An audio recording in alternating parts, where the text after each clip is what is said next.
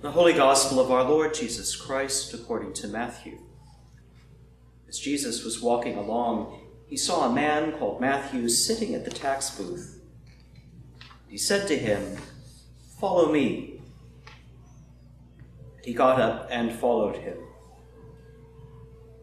And as he sat at dinner in the house, many tax collectors and sinners came and were sitting with him and his disciples.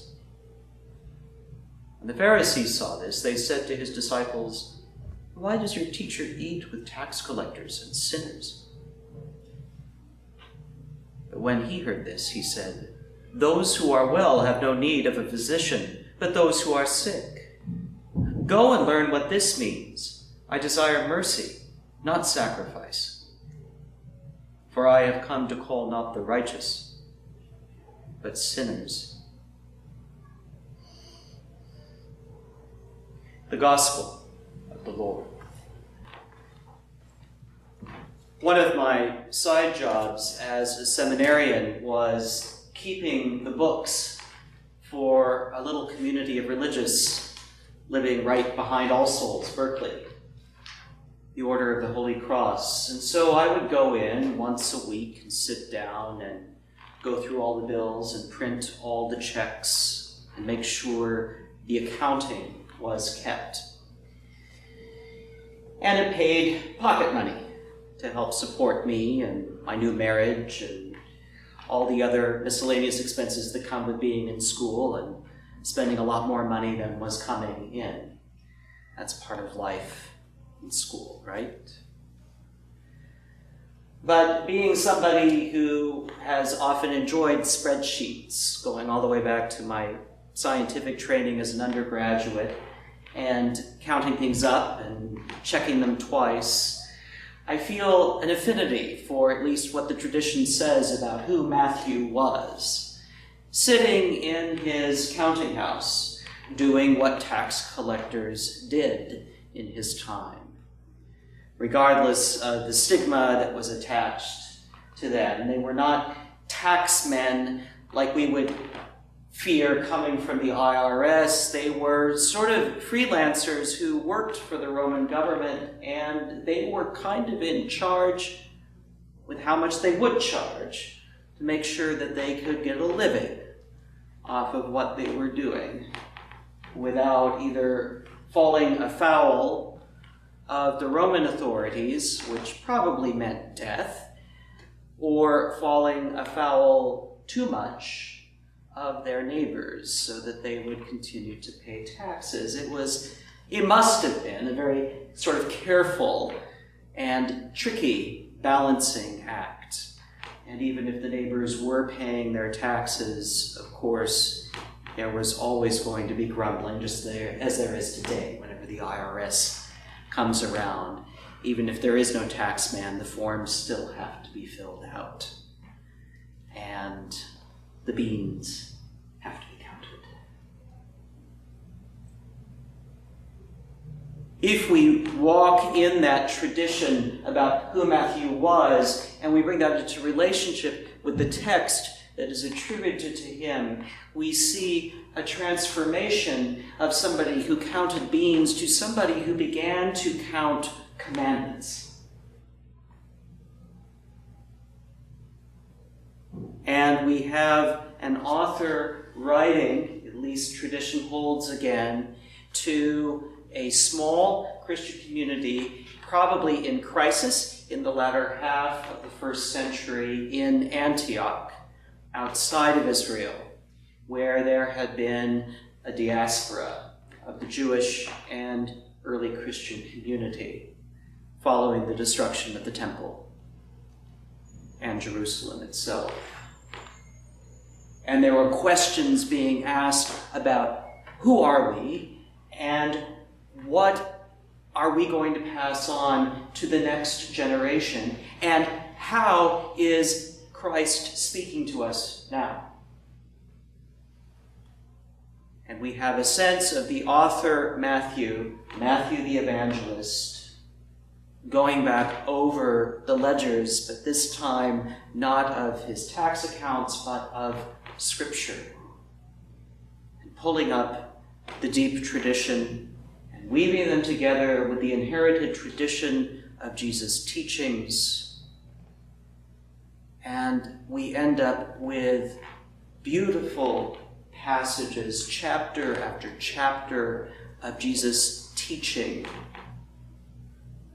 Jesus teaching how to be in a world that is in crisis, is broken, and is unpredictable, and how to be in community with one another in a world that is broken and in crisis and unpredictable. And as we've been hearing over the past few Sundays, we have these profound teachings about who is blessed and who is not, and how forgiveness and mercy are at the very heart of what we have received and what we must pass on. And in fact, they are the practices that will hold us together. And that we are accountable. There's that word again. Accountable to those practices and to one another. And that is what will see us through crisis and the threat of dissolution and living on the edge of danger and not knowing what will happen next. Matthew, perhaps of all the gospel writers, gives us most vividly this Christ who comes among us to rebind us to one another, not to imprison us, and not to hold us in our sins, but in fact to bring us back together, to rebuild the body that has been so badly wounded and damaged by the world. That's the good news. And our response to that, as Matthew tells us, is that we are no longer bean counters, worried only about our success. We are a people who are called to a different kind of accounting, where what matters most is mercy and self-offering and love and blessing and presence. Matthew is the author who gives us that image towards the end of the gospel about what the people of God are to be up to. And he talks about bringing cups of water to the thirsty and visiting those in prison and clothing the naked. Those acts of mercy that have made the Christian tradition distinctive now for 2 millennia. That when we are not distracted by all of our building and maintaining of institutions, we are supposed to be about the business of simple acts of mercy. And that our fellowship is built, maintained, and strengthened on that basis alone. No matter what the ledgers say, no matter what the bean counters tell us about the future of the church.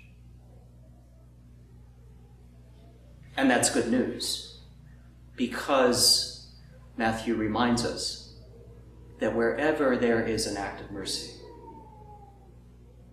Christ is present. And that means that Christ is welcomed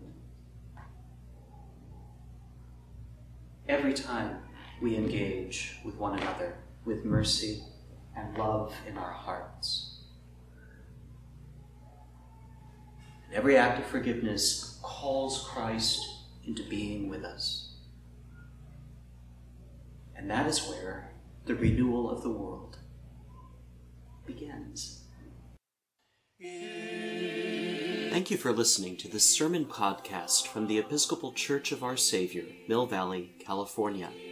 We are a growing community welcoming those seeking to deepen their relationship with God and to journey in faith with God's people through the breaking of bread and in service to others in Christ's name. You may reach us by phone at 415-388-1907, search for us online, or visit our website at oursaviormillvalley.org. We wish you God's peace, and we hope to greet you in person very soon.